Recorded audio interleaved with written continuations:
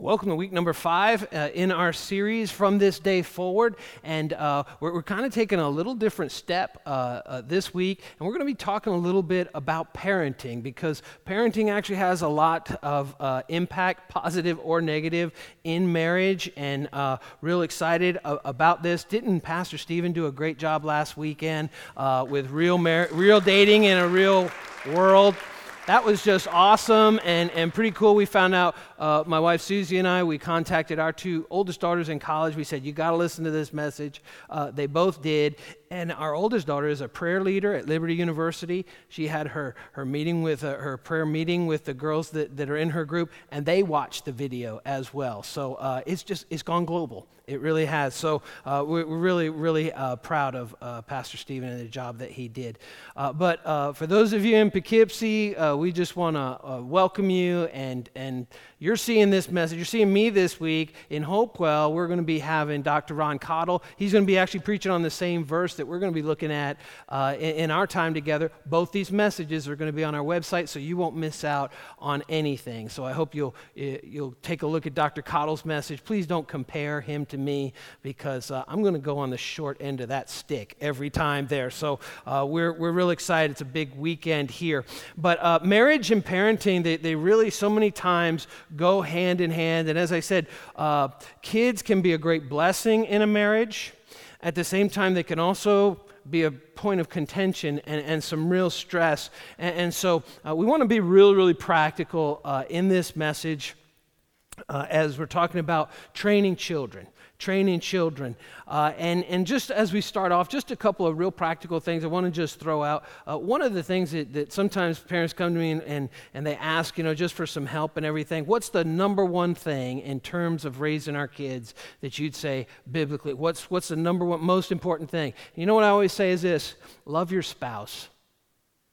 Love your spouse. There's nothing that makes a child more secure than seeing mom and dad love each other.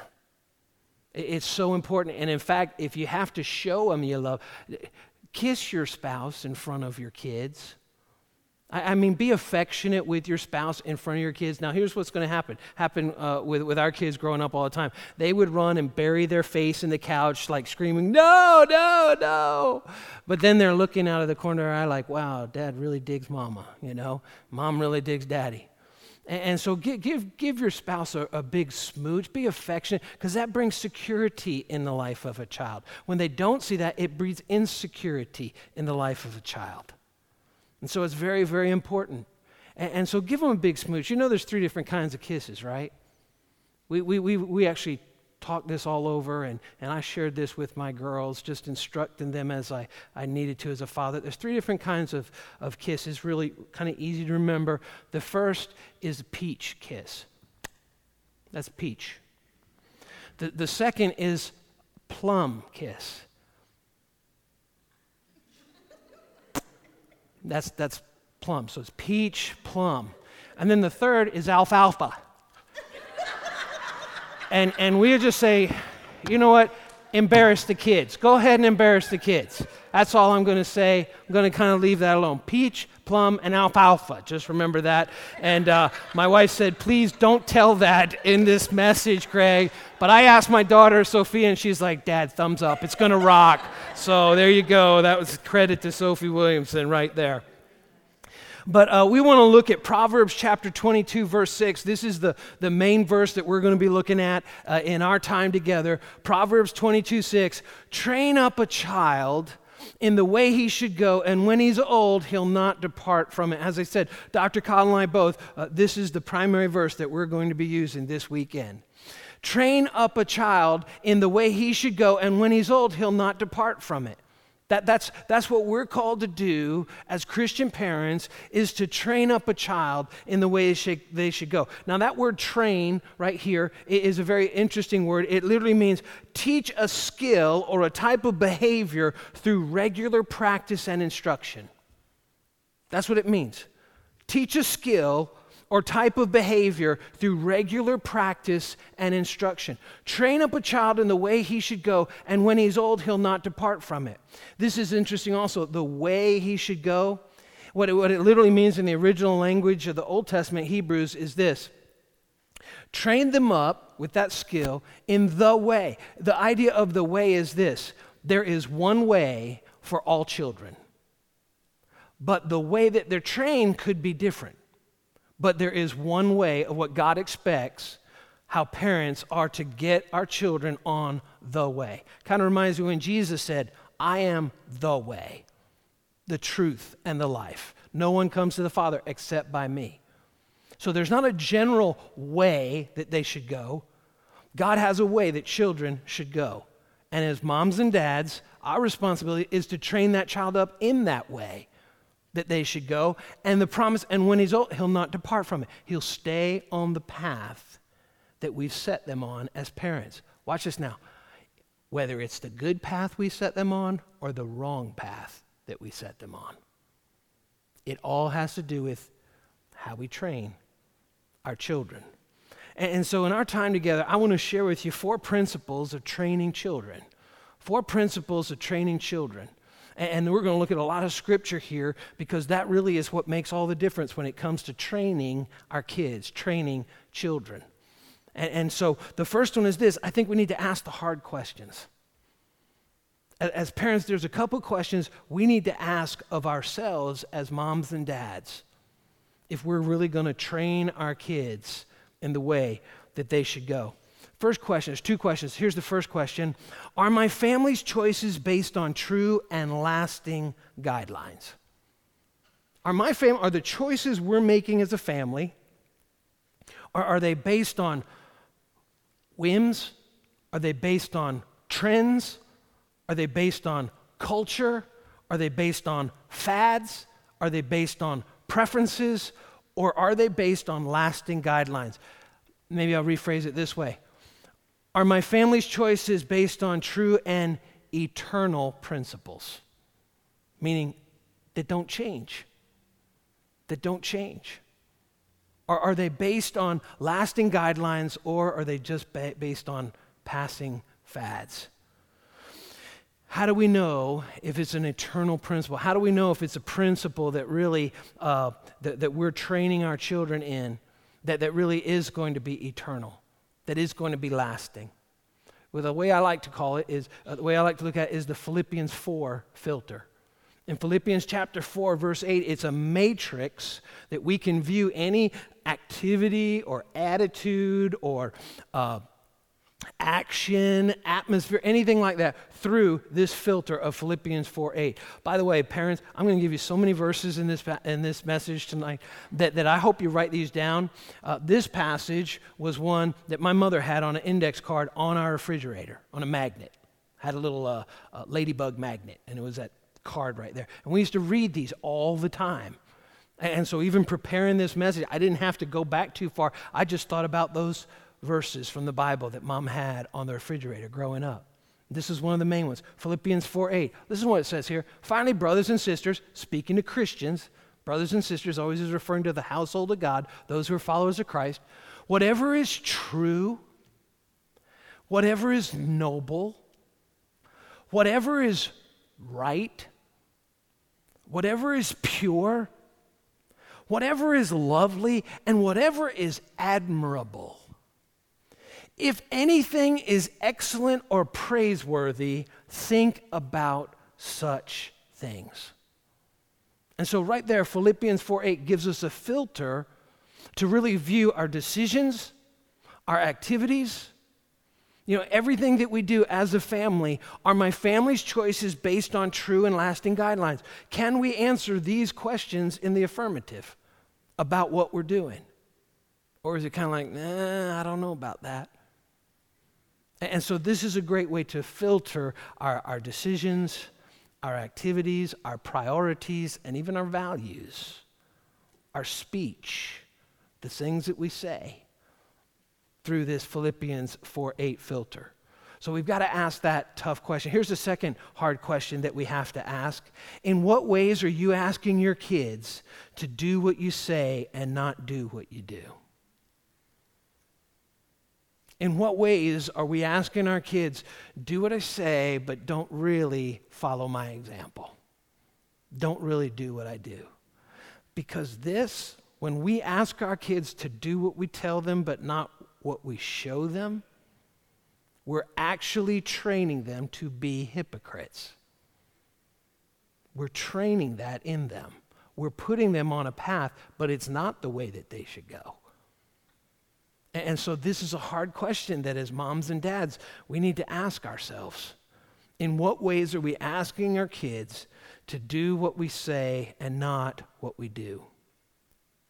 See, parenting always begins with the parents, not with the kids. It always begins with mom and dad.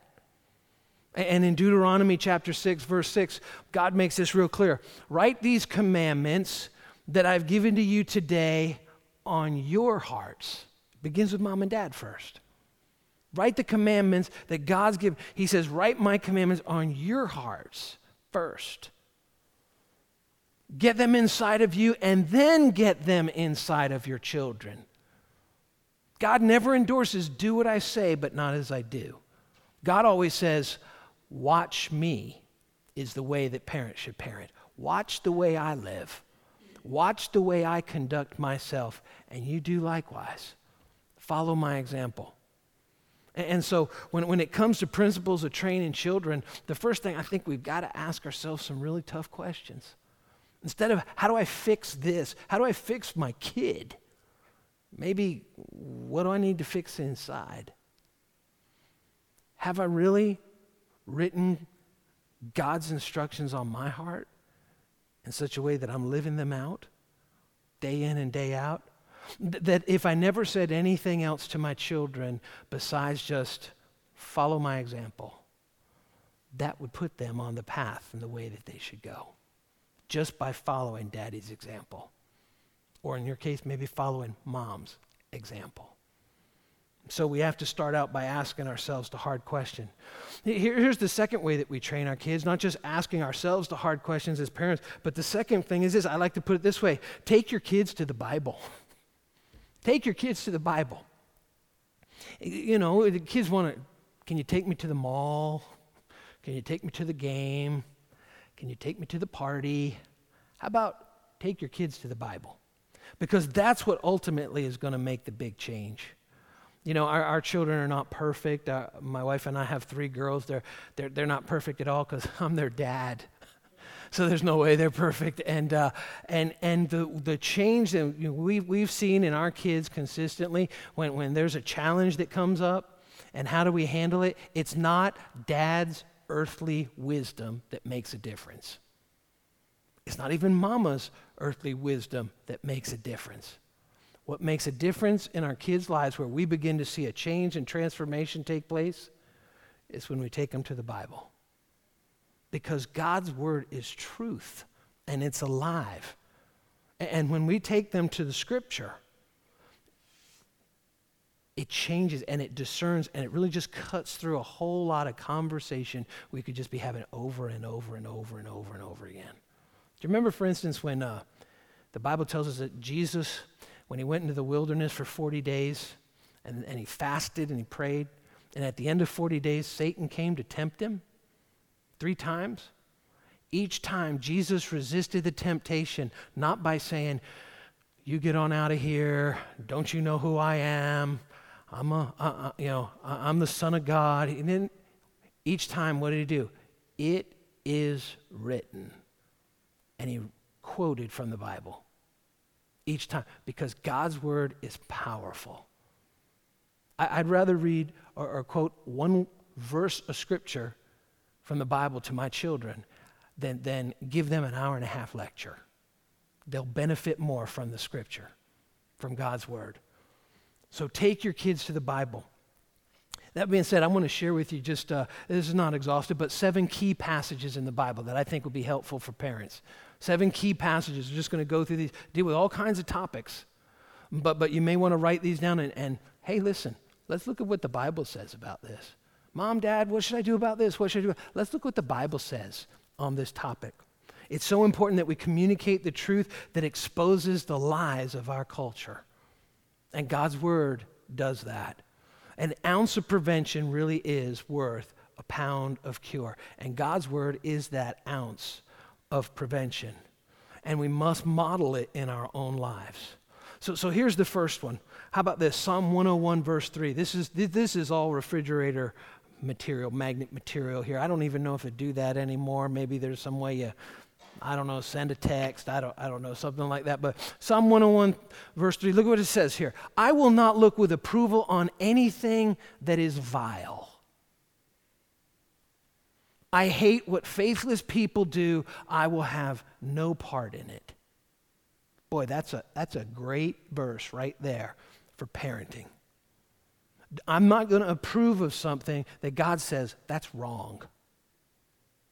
That's what's being said here. I will not look with approval on anything that's vile, that's unrighteous, that's wrong, that's sin. I won't say something that God says is sin. No, that's all right. Because I'm being set on a path, on the way that I should go.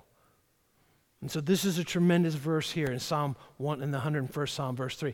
I hate what faithless people do. You know why? Because there should be a contrast in our actions, those of us who have faith in Christ and those that don't.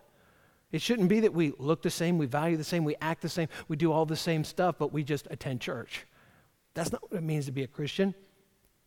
Attending church doesn't make you a Christian any more than going to the grocery store makes you a turnip. I mean, it just doesn't work like that.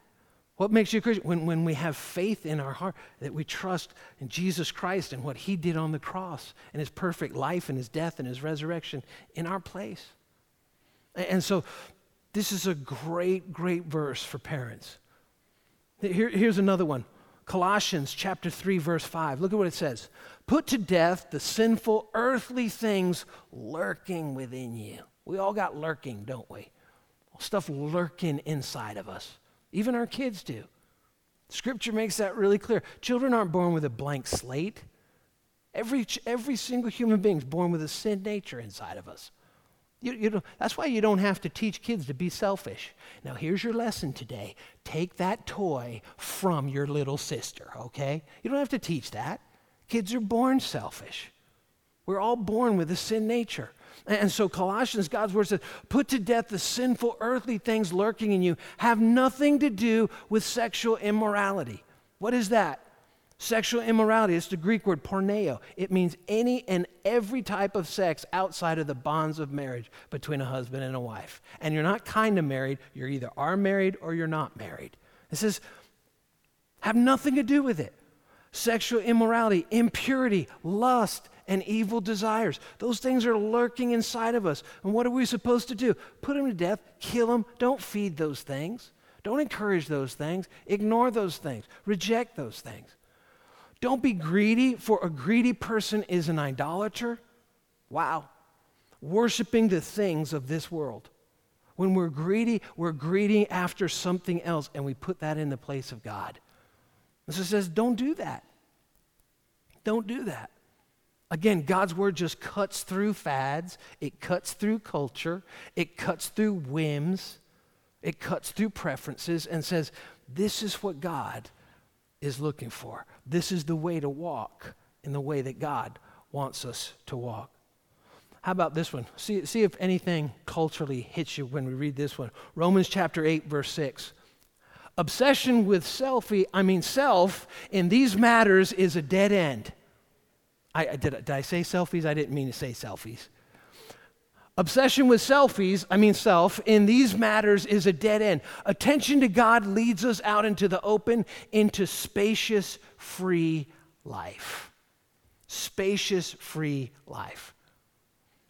Even with our girls, I've talked to them about this. I'm like, yeah, you want to take a little picture of yourself, you go ahead and do it, but you start posting too many of those of just you by yourself, sweetheart, that's a problem.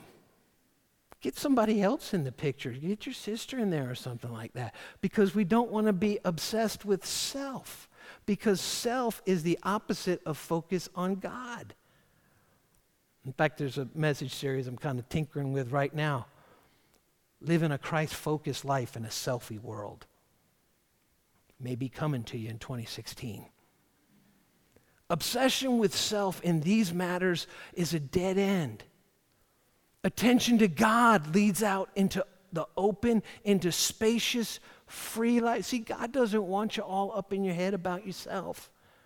He says that's a dead end. He says you focus on me and you find freedom. We talked about this in our baggage series. Whom the Son sets free is free indeed. It was for freedom that Christ died, to set us free, free from ourselves, free from being obsessed with ourselves, free from walking in the room and thinking, who's looking at me and what are they thinking about me? We've all met people. I'm not talking about you. I'm talking about other people, you know?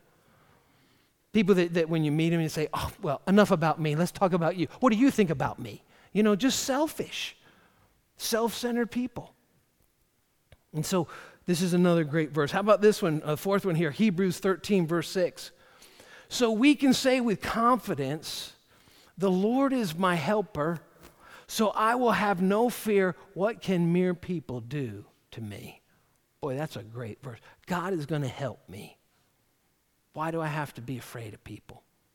Why do I have to be afraid of rejection? Why do I have to fear of not being in crowd in school, or where I'm going to sit in the cafeteria? Why do I have to feel this anxiety? God is my helper. My confidence is in him, not in my crowd or the crowd that I feel like I ought to be in. So we can say with confidence, the Lord is my helper.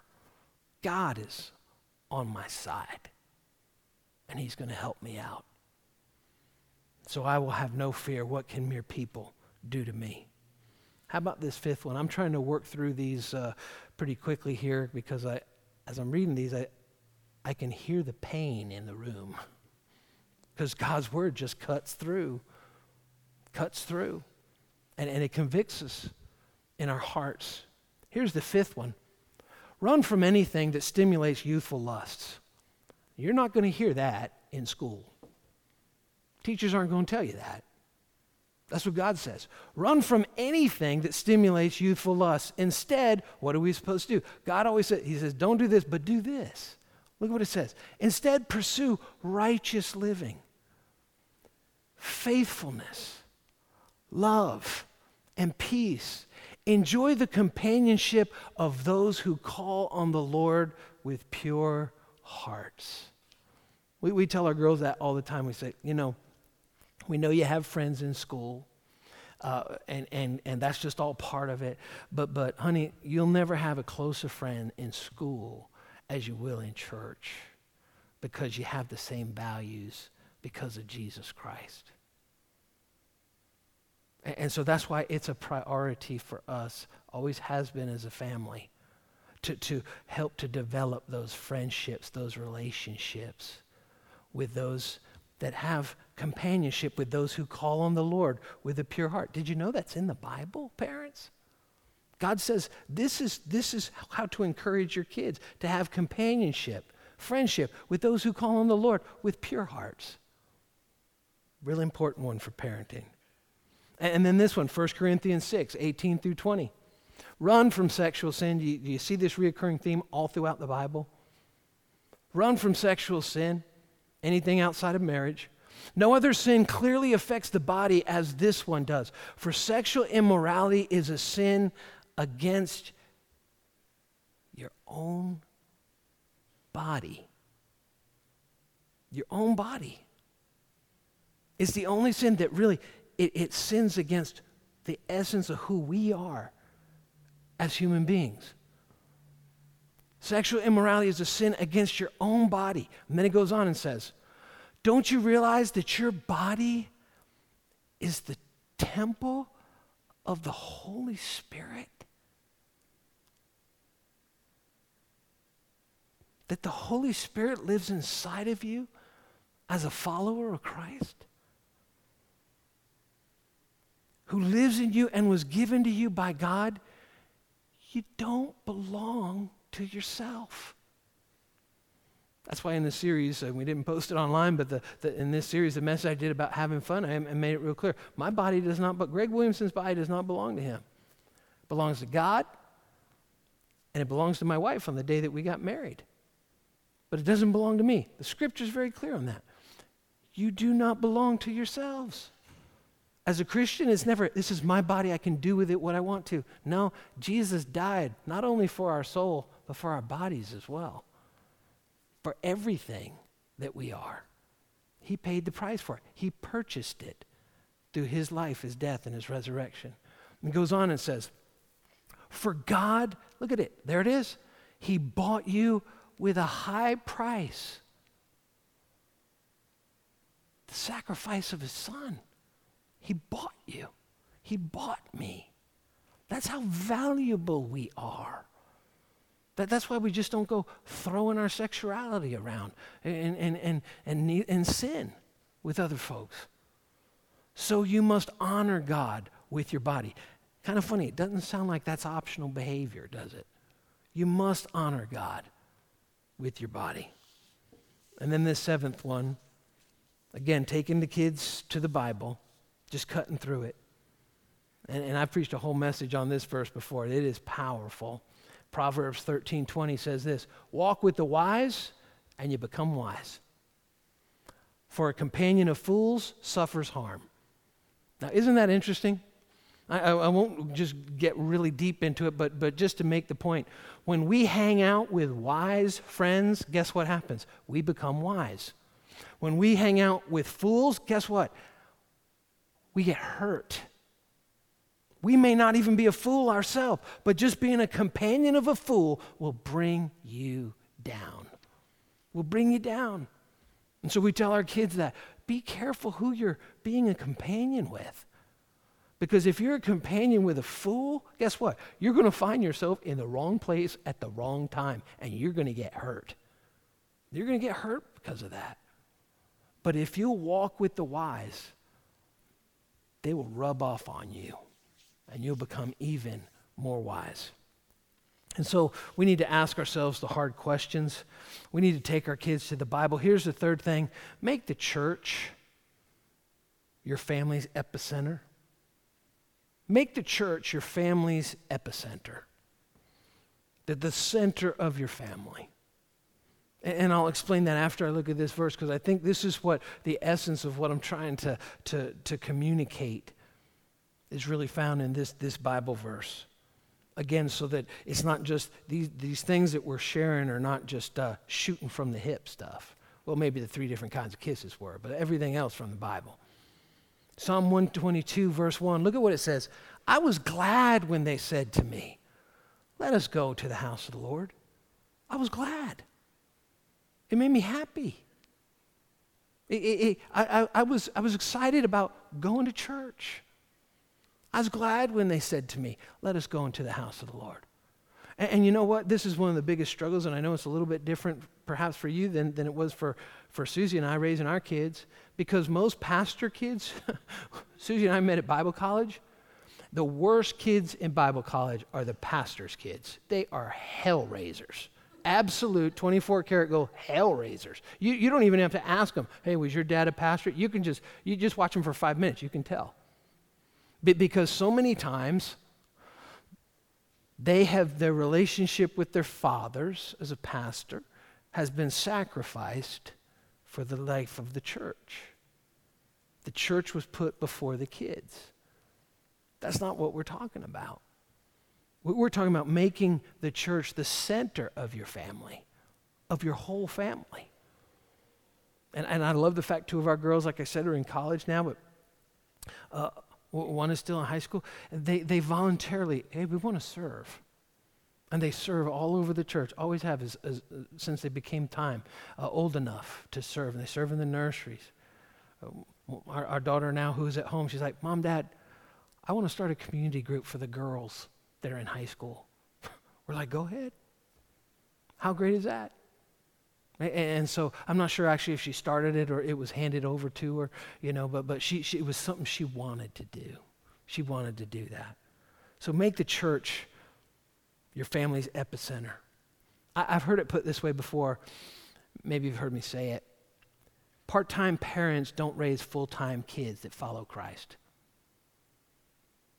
Part-time parents who follow Christ, just part-timers on the sly, just every now and then, they don't raise full-time followers of Christ as kids. And so let me say this. I was glad when they said to me, let us go into the house of the Lord. I may be biased on this point because I'm a pastor, but let me ask you this question. What other entity is going to assist you in teaching your children core values for their lifetime. I thank God for the creativity that we have here at Valley Christian Church in our children's ministry. Because when I'm preparing messages, I'm not thinking about your 8-year-old. But Karen Johnson, our children's pastor, that's all she's thinking about all week long, is preparing a message for your 8-year-old or whatever age your child is at an appropriate level from God's word that will help them grow and really receive these incredible, important values in their life from God's word. We have tremendous children's ministry and our student ministry as well. The same thing. What I heard anyway, as awesome as the message was that Pastor Stephen gave last week, it wasn't the first time he gave that here. He actually gave a part of that in the student ministry 24/7 because my girls are like, oh yeah, we heard, this is great. We want to hear it again. That's kind of for those of you like, wow, that was awesome. That's just the steady diet that the students are getting on that quality and caliber of practical how to live out your faith on a regular basis. We have men and women in this church that are committed to teaching truth in age-appropriate, creative, and compelling ways, but more importantly, in biblical ways. And let me say this, and you'll probably never hear this in church, but you're going to hear it now, and it's recorded. It's going to be there. You can check it out. Like, did he really say what I thought he just said? Yeah, I did. If you're not excited to come to Valley Christian Church, I encourage you, find a church you are excited about and go to that church.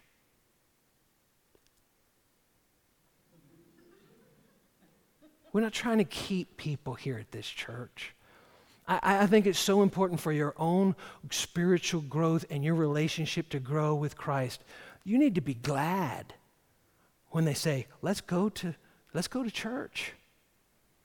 If you aren't excited about where Valley Christian Church is going, find a church that excites you.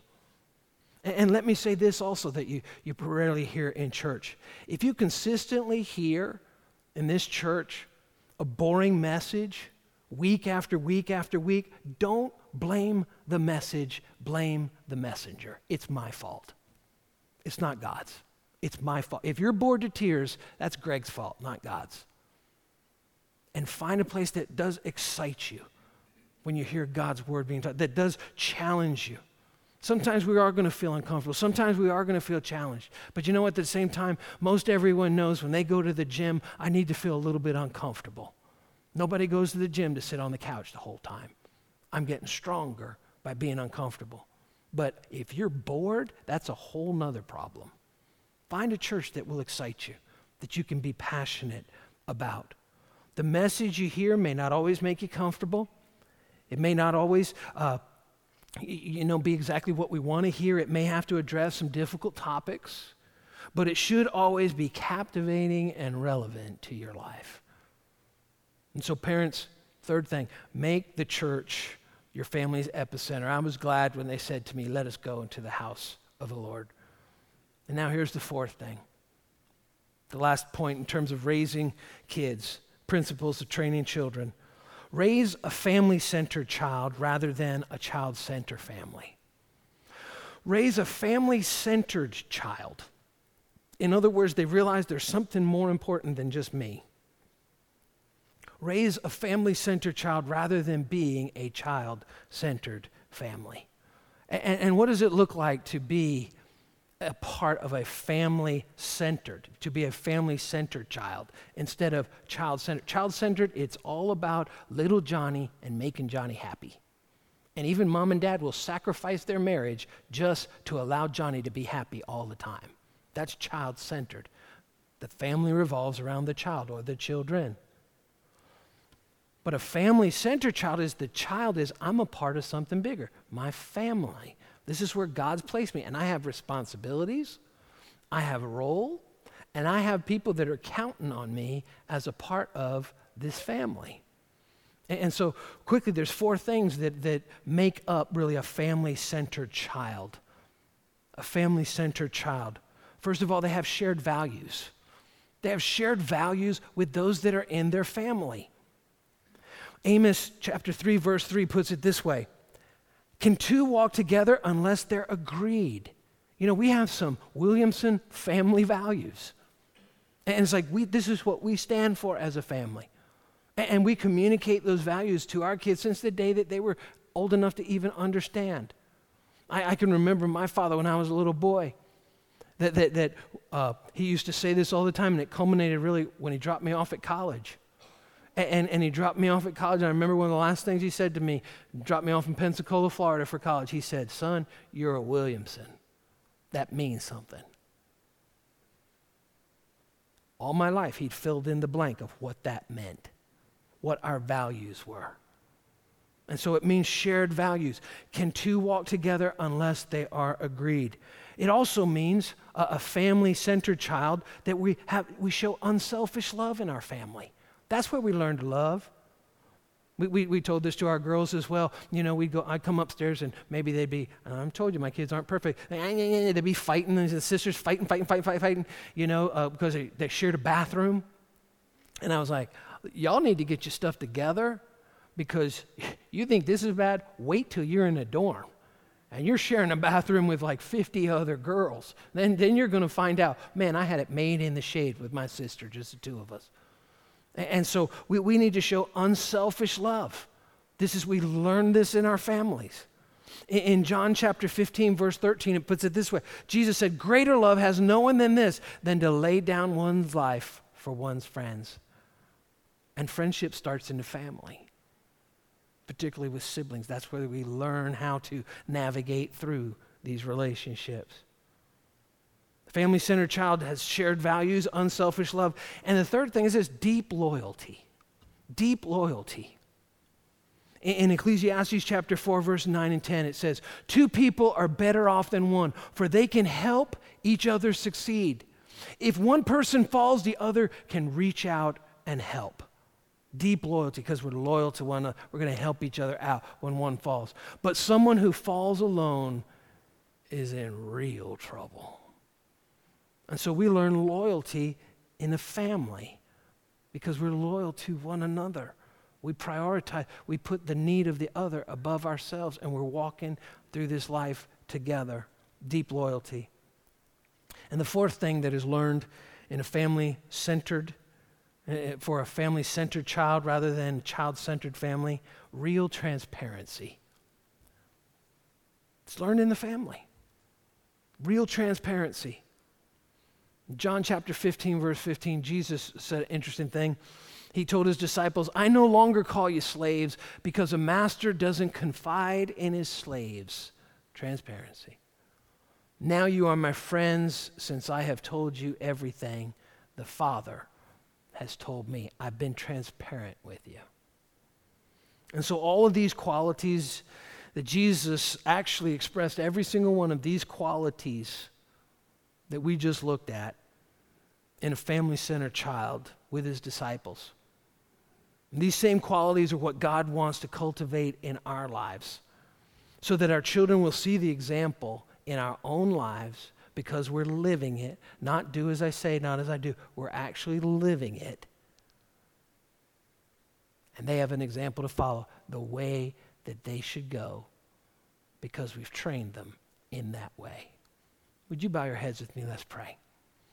Father, we pray, Lord, that as we've looked at your word tonight, Lord, that you would help us as moms and dads, husbands and wives, to really live what we're asking our kids to live. That we would never tell our children to do something that we're not doing ourselves. That they could follow our example as we are following Jesus Christ. God, we pray that you would add whatever needs to be added to this word, Lord, that we could live this out. And you would take away, Lord, anything that shouldn't be there.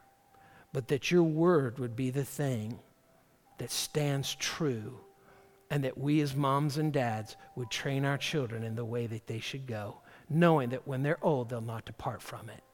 Thank you, Father, in Jesus' name. Amen. Amen.